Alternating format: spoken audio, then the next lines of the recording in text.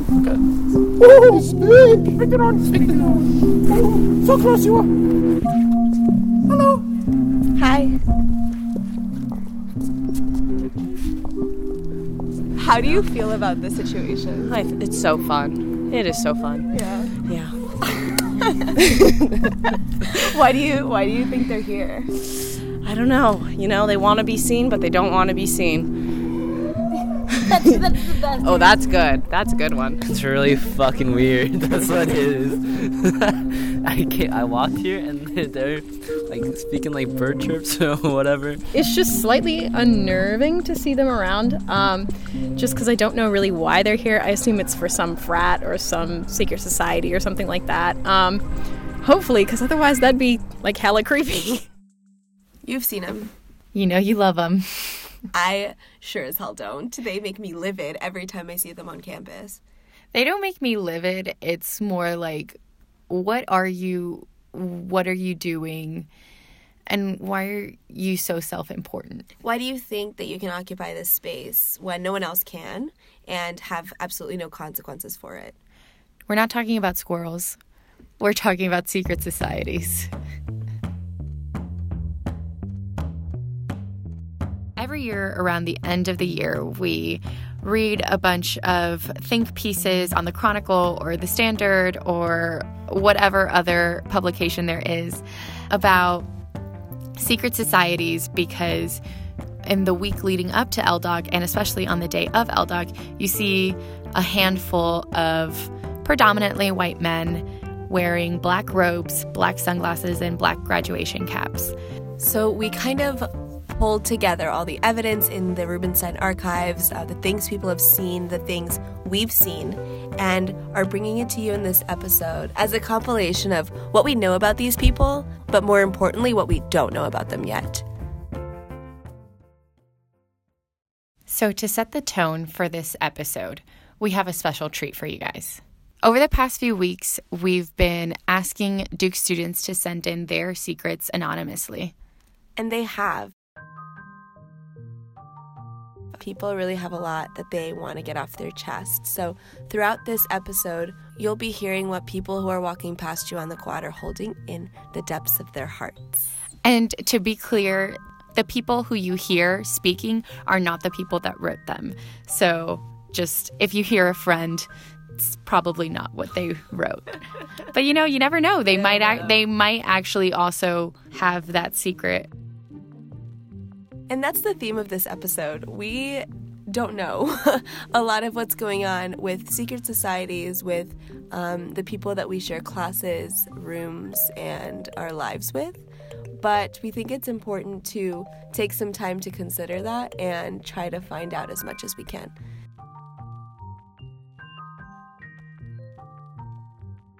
I'm Alex Gonzalez. I'm Molly Frasinori. And this is Here at Duke.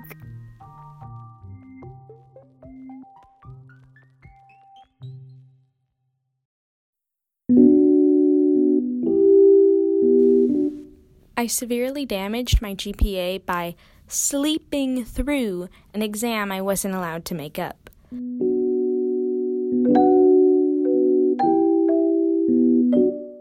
Well, I told my friends that I accidentally slept through it. I was really just having sex with a guy that my friends hate. I hate that I can't tell them, but they'll lose so much respect for me. So let's start at the beginning. This is Donovan, one of our producers, and he is going to tell us about the history of secret societies at Duke.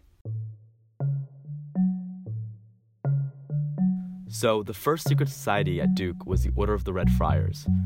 It was founded in 1913, and every year, well, except for when they suspended activity during World War II, tapped 7 new members. So before you go any further, can you tell us where and how you found all of this information? All of this is actually in the Rubenstein archives.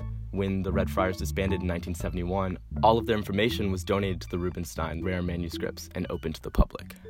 So it seems like there is an established relationship between the Order of the Red Friars and Duke since they donated this information. Do you know how much Duke knew about them?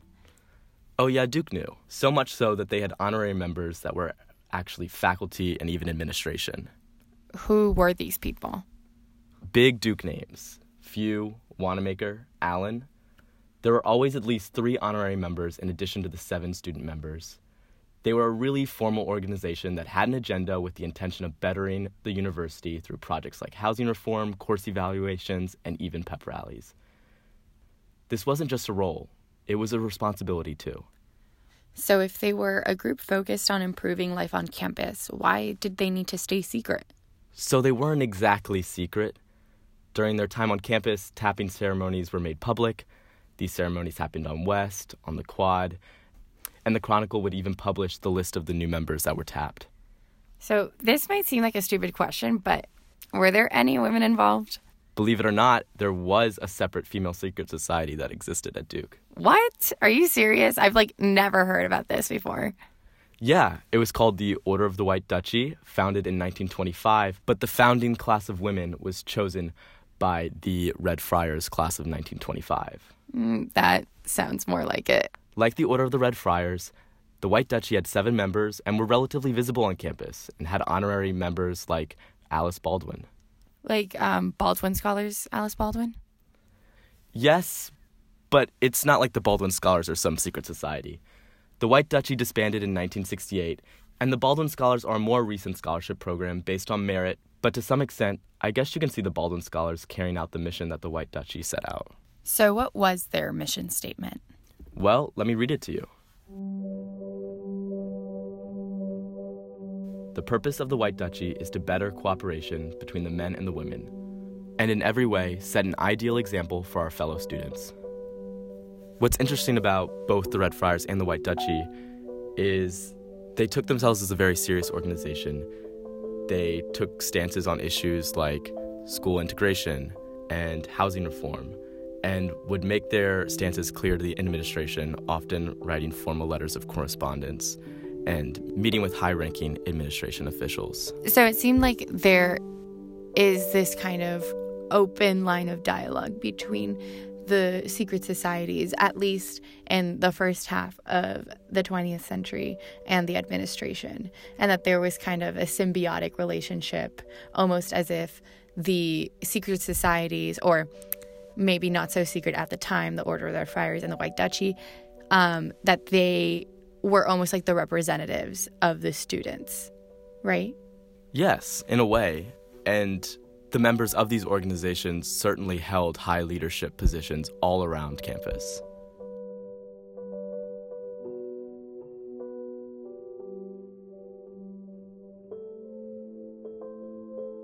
Right now, Donovan and I are looking at some of the old archive material that we found in the Rubenstein archives.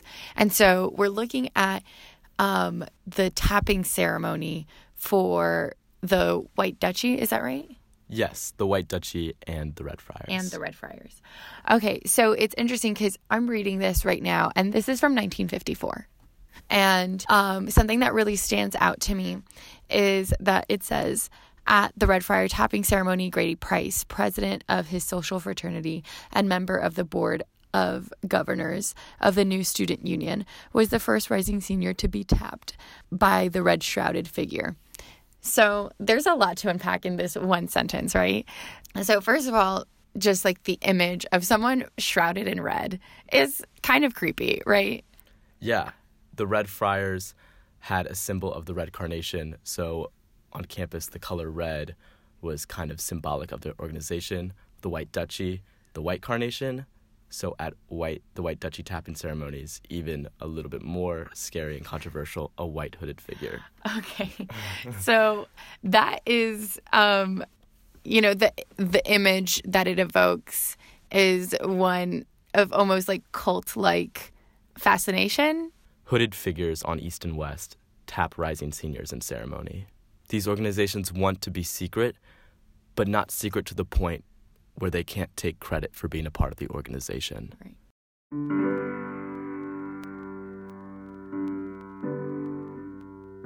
The White Duchy ultimately disbanded 50 years ago on May 3rd, 1968. In a letter to the Chronicle, the White Duchy clearly laid out their reasons. We have found no justification for our perpetuation. The assumption that any group can objectively assess the commitment and potential of others in the community is naive, as is the suggested possibility of selecting the 7 women most worth of the honor.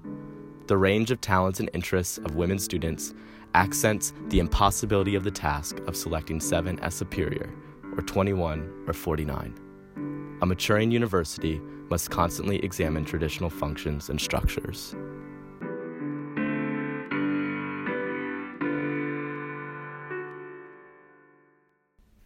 So basically, it sounds like the Order of the White Duchy got woke. Is that a fair assessment? For their time, yes. So 50 years have passed since the Order of the White Duchy disbanded. Is there any new iteration of the Order of the White Duchy that we know of? No. Are you saying, is there another, White Duchy? Yeah. There has been speculation that the Trident Society now taps female members, but that cannot be confirmed. But we tried. We reached out to a lot of women who are in esteemed position on campus. The DSG president, the former editor-in-chief of the Chronicle, a Rhodes Scholar, president of DUU, and the current young trustee. Claire Ballantyne, Gabby Stewart, and Amy Kramer all got back to us saying that they were not involved in any secret society and not in the Trident Society.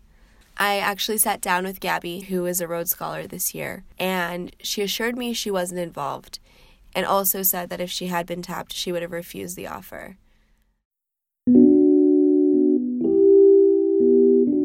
I lied about what colleges I got into.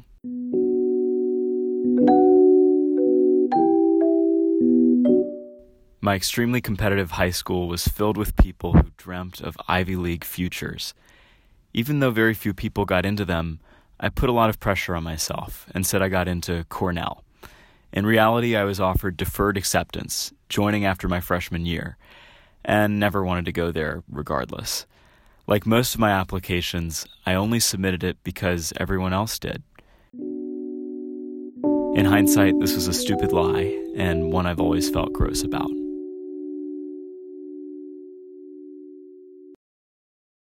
What is a greater institution than secret societies on Duke's campus? Dean Sue. She's been on campus since 1979, and she's seen how secret societies' interest and activity has ebbed and flowed throughout the last 4 decades. One year, for the men, they didn't tap someone that would have normally expected to be tapped. Very angry, this young man, very frustrated. So he started his own secret society.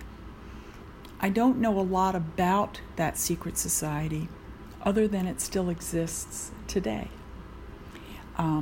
It's called the Old Trinity Club, and you may have seen them on last day of classes. The only thing I can tell you is, beyond that, is that usually after they appear on the quad, there is some evidence of them drinking beer behind social sciences, sometimes with a keg. When I started working in student affairs in 1979 into 1980 and into the 80s, I vividly remember them in the 80s. And they tended to have a lot of wrestlers in the group. And that may have been because their advisor was the head wrestling coach. 1 year, and this was a long time ago. This had to have been in the 80s. The Old Trinity Club had been out a couple times over a year. Let's assume they'd been out at Oktoberfest, which used to be a big deal, Spring International, and they were out for the 3rd time that year.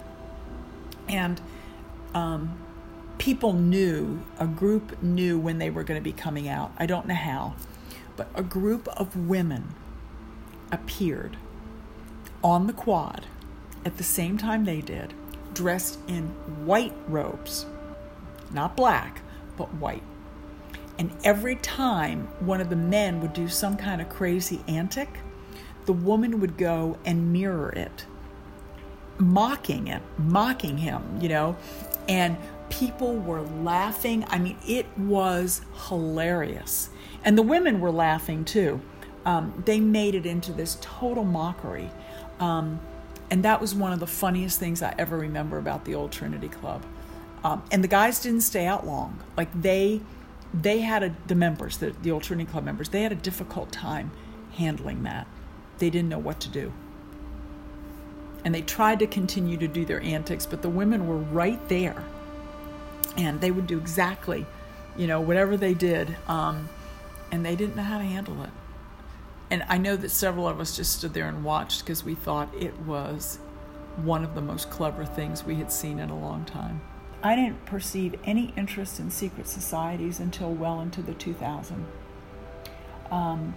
Not in the 80s, the 90s, no real chatter or interest. And then in the 2000s, there were these interesting symbols that started to appear on campus. There were these symbols that would appear on the sidewalks. One symbol was a toaster. It was painted, and I think it was permanent. It's washed off since, but it wasn't something that just washed off with the rain. It wasn't a chalk kind of thing. It was actually painted. There was another group that used two initials, and I can't remember what the initials are, but suddenly started seeing those initials on the sidewalk. All around campus, strange places, you know, you just stumble upon them. So people began to say, what is that? What does that mean? And there was this chatter about secret societies, and it must be two secret societies.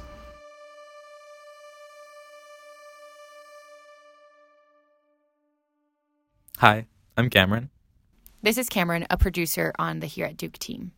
So, Cameron, you did research on the Trident Society, which is the other prominent secret society here at Duke. Can you tell us what you found? I did. So I basically just Googled Trident Society Duke, like as anyone would do. And the third result that came up or something like that was this person's CV. So I went on it, and it was a Duke professor. His name's Nicholas Carnes. And then within his CV, he had under teaching an award called Outstanding Teaching Award given by the Duke University Trident Society in 2015. So he's a professor still at Duke, pretty young guy, and it's right on his resume that he got an award from the Trident Society. So that was pretty interesting. So I reached out to him. He didn't get back to me, but it's interesting. It's on his CV. There's no explanation as to why. But there is evidence of the Trident Society doing things like this, giving awards to people in Sanford. He is a professor in the Sanford School of Public Policy. There seems to be some link with that school.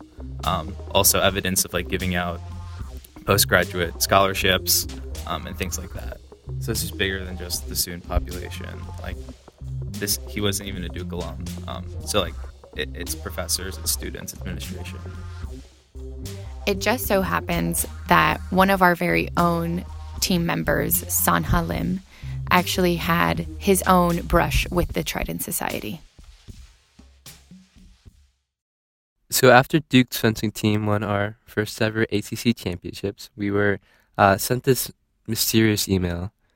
It said, "In recognition of your recent athletic accomplishments, the Trident Society will recognize you and your team when the sun sets this evening.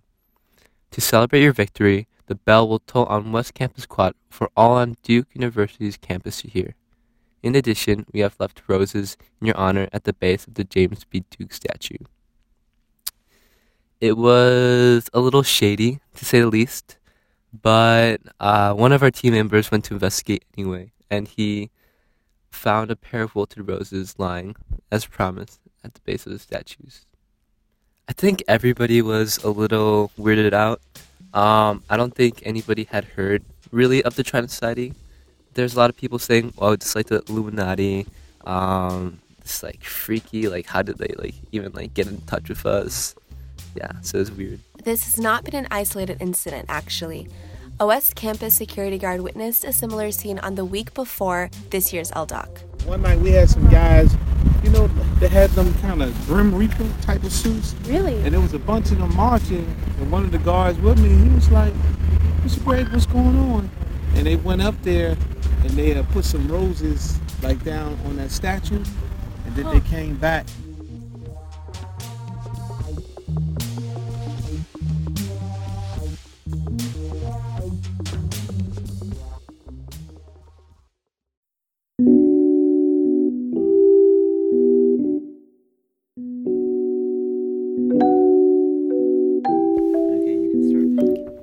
I'm a P-Fresh.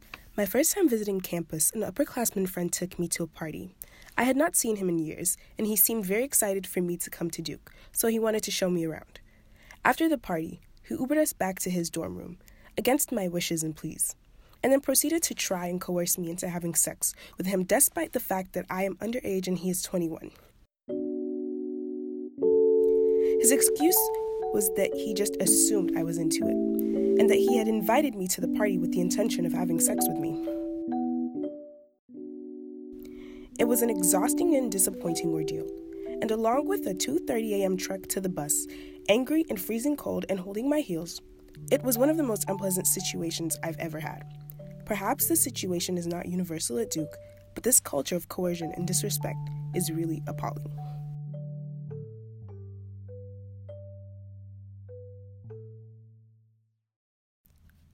It was Monday, April 23rd.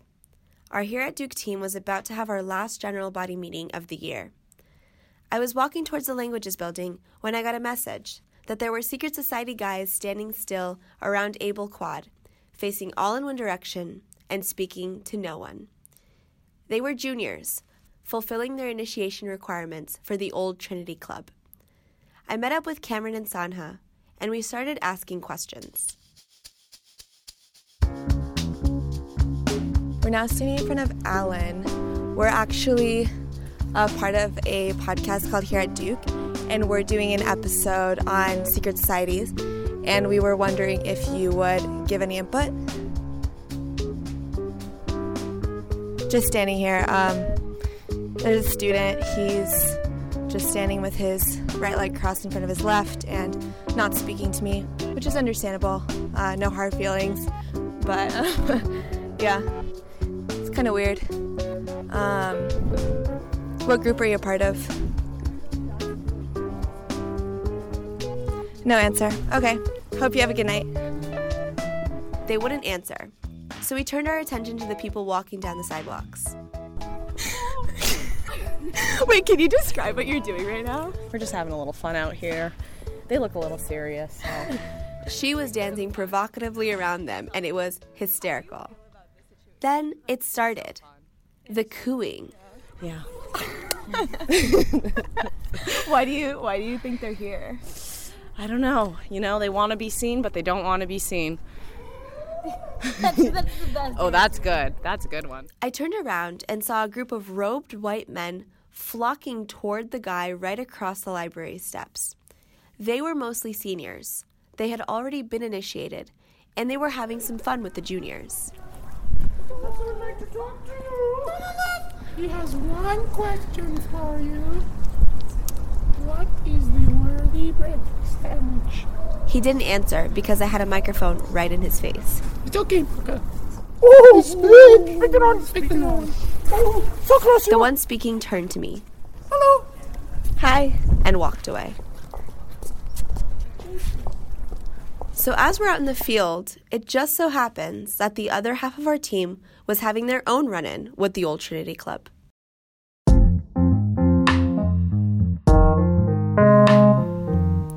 Hi, I'm Alec Ashforth, one of the other producers of the Here at Duke podcast. While all of that was occurring on the quad, a couple of us were heading towards the general body meeting. At around 8:45, Jenny, Taylor, Kami, and I arrived at the room where our meeting was supposed to take place. We went in, and the room was absolutely trashed, reeking of alcohol.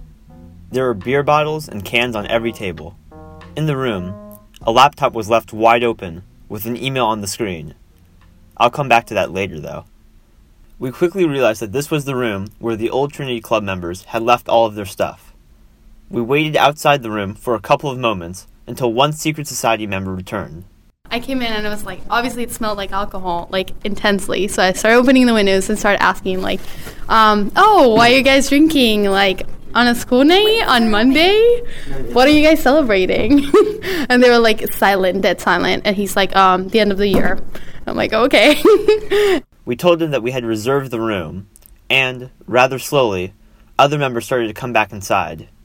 Every time we heard footsteps, there would be this brief clutter of panic, and then silence. They all picked up their stuff and left our room.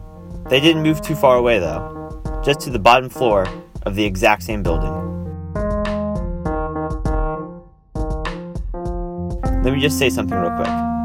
What are the odds that we, a podcast club about to make an episode on secret societies, happen to reserve the same room at the same time that Old Trinity was having a meeting? Probably 3,720 to 1.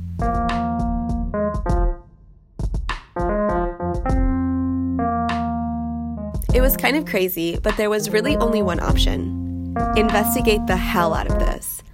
What kind of journalist doesn't dream of this fieldwork with danger on the horizon and adrenaline pumping through your veins? We did a little bit of undercover investigating first, pretending to drink from a water fountain or camping out in a bathroom stall in hopes that someone would let it slip. But tight-lipped, the members marched on, and we headed up back to the room, a bit disappointed. But we would not leave empty-handed. Sanha suggested that we confront them head-on, and immediately I was up for it.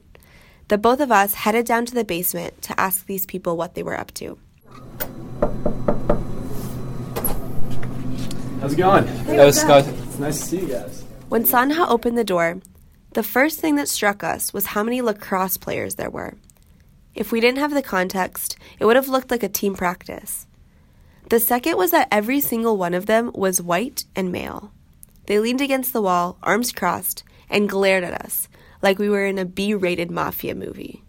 Okay, so we are from a podcast we're called Here at Duke. We're doing an episode on like secret societies and the groups and like what they're like and kind of how they affect campus. Just because you guys are really like, I mean, we're assuming you're a secret society. Could you say yes or no? I think you have the wrong idea about us. We're just kind of a group of friends that meet up every once in a while. Oh, okay. If that's all, then. Yeah. All right. Well, we're here at Duke, HEAR, if you guys want to reach out and talk to us. Okay. If you want to comment anonymously, you're welcome to that. Yeah, to do that too. Spend your time doing something else. Seriously. All right. Well, we think it's pretty interesting, but we appreciate it. Have a good night. Yeah, as well. All right. We tried. So, Sanha, tell me what was going through your mind when you left that room. So I put on a brave face, but in reality, my hands are sweating, and I was very low-key scared because I had heard of people who had followed them before and got them beaten up, and I was not about to get beaten up. And I was also fascinated that this kind of self-importance could exist at Duke. They're hanging out and they thought they were so cool, but I was also kind of frustrated that this kind of stuff still existed too. So again, Sanha and I headed back up to our meeting with not much new information from the guys downstairs. But they did leave one very interesting clue, remember? The email. Subject line is all caps. Speak to no one.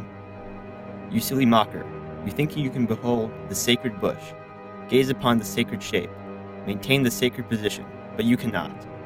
You are just an impotent, unworthy, whiny schoolboy with a satchel and shiny morning face.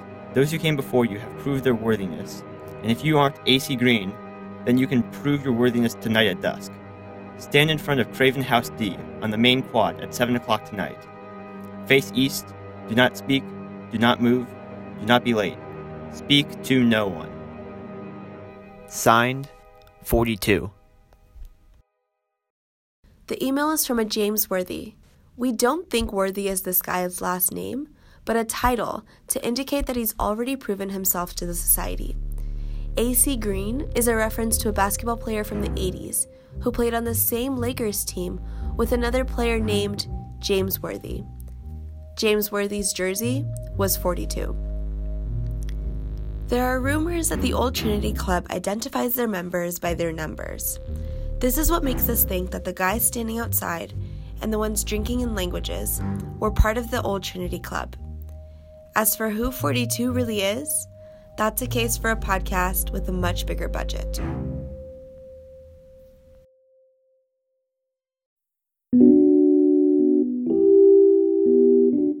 If I can't hold it in, I'll fart on the C1, then look around and ask, who did that? As if I don't already know.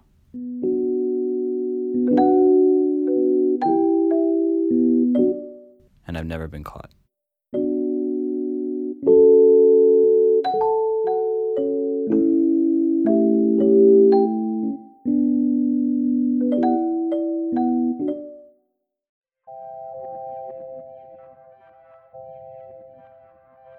So all of these experiences and glimmers into secret societies at Duke beg the question, why are we talking about them, and is it even a problem? So there's probably a lot of people out there saying why should we even care? This is basically a joke. Why are we spending our time following these people in the robes, running around drinking and making random noises? And in a recent Chronicle article I read about secret societies, there was a comment where a Duke alum from 1965 said, and I quote, "Lighten up a bit and reserve judgment." So I think that statement is interesting because on one hand, we can't make any judgments because we still don't know what exactly these groups do and who are in these groups. But just because there is information that we still don't know, that doesn't mean that we should just idly wait and just hope that these groups will disband and then make their information public like the Red Friars and the White Duchy did. So if these groups do exist, which I think there's no doubt that they do, we should care and be troubled by their existence. Through the Red Friars and the White Duchy, we've seen these secret societies have hidden power and influence, whether it's access to information that the student body doesn't know about, access to administrators. They've held a lot of covert power. That's very troubling, obviously. And so it would be incredibly naive for us to say that power no longer exists in the current day societies, whether it's Old Trinity Club, Trident Society, or any other group. And especially that's the fact when we've seen links to administration, whether it's Talman Trask or people like young trustees being in these groups. We've seen that power that seems to still exist in these current day societies as well. Especially in this moment where issues of selectivity and exclusivity are really being discussed here at Duke. Exactly. Everywhere I turn left and right, someone is talking about selectivity in some way, shape, or form, but we're not holding these secret societies to that same standard. And I think it's really interesting because, literally secret societies are the pinnacle of elitism and selectivity. These groups aren't just a group of friends that meet up every once in a while like they like to claim. We're talking about a group or groups that give out teaching awards, scholarships, roses for varsity teams, with links to administration and other high officials at Duke. And I think what's really fascinating is the fact that the secret societies of the past disbanded, and we talked about the reasons why, right? They failed to be useful in their job and mission. They were publicly ridiculed, and their members realized that elitism that I talked about. And that was in the 60s and the 70s. We're now 50 years later, a more diverse student population, a lot more nuanced ideas when it comes to selectivity, but we're not holding these groups that we know exist to that same standard that the Duke students did 50 years ago. And so why do you think that we're not holding them to the same criticism and critiques that Duke did 5 decades ago? So I think it's all about the level of secrecy these groups hold. So I think we could explain the resurgence. It's due in part to the increase in secrecy of these groups, and especially with the identity of who the members are. So you have the Old Trinity Club, or the group that initiates on the quad with their robes and their strange noises. And so that group is a little bit more out in the public. We see them, right? And because of that, there has been more ridicule, more criticism. I think that's great that we're actually talking about it. Then there's also a group like the Trident Society, one that I think has done a great job of being a secret society. You have to give them props on that. I think we absolutely don't know really anything. We know their actions, right? We see the links, we've seen things like scholarships and the teaching award, but we don't know at all who is in the Trident Society. And I think that's the real difference from the groups now to the Red Friars and the White Duchy. Those groups were really only secret societies by name, right? They were really senior honor societies. They would just pick like 7 seniors every year. You knew that it was going to be like similar type people. It was going to be like the student body president, the head of the conduct board. Like people knew the identities of the members. But now we still have groups like that still potentially hold that same power, but we just have no idea who they are, where they're coming from. We have no reasoning or explanation as to why these people are being chosen. And I think for everyone at Duke, we have to keep asking those questions. Why do these groups still exist? And I think especially ask questions to things like administration, like is there some type of link with those people choosing these people, and who's to give those people the right to like change the way that Duke looks like behind everyone's back?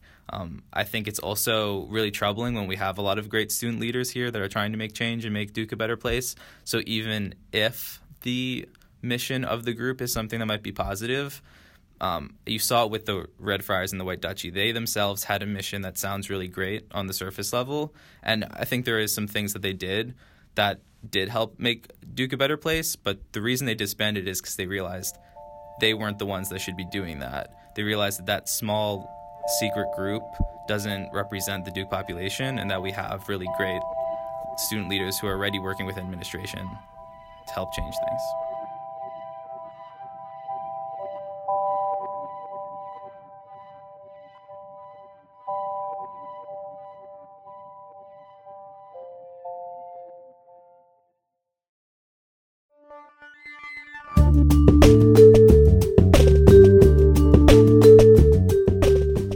Thanks to Dean Sue, Colleen Scott, Jacob Weiss, Gabby Stewart, and John Buin for their contribution in this episode.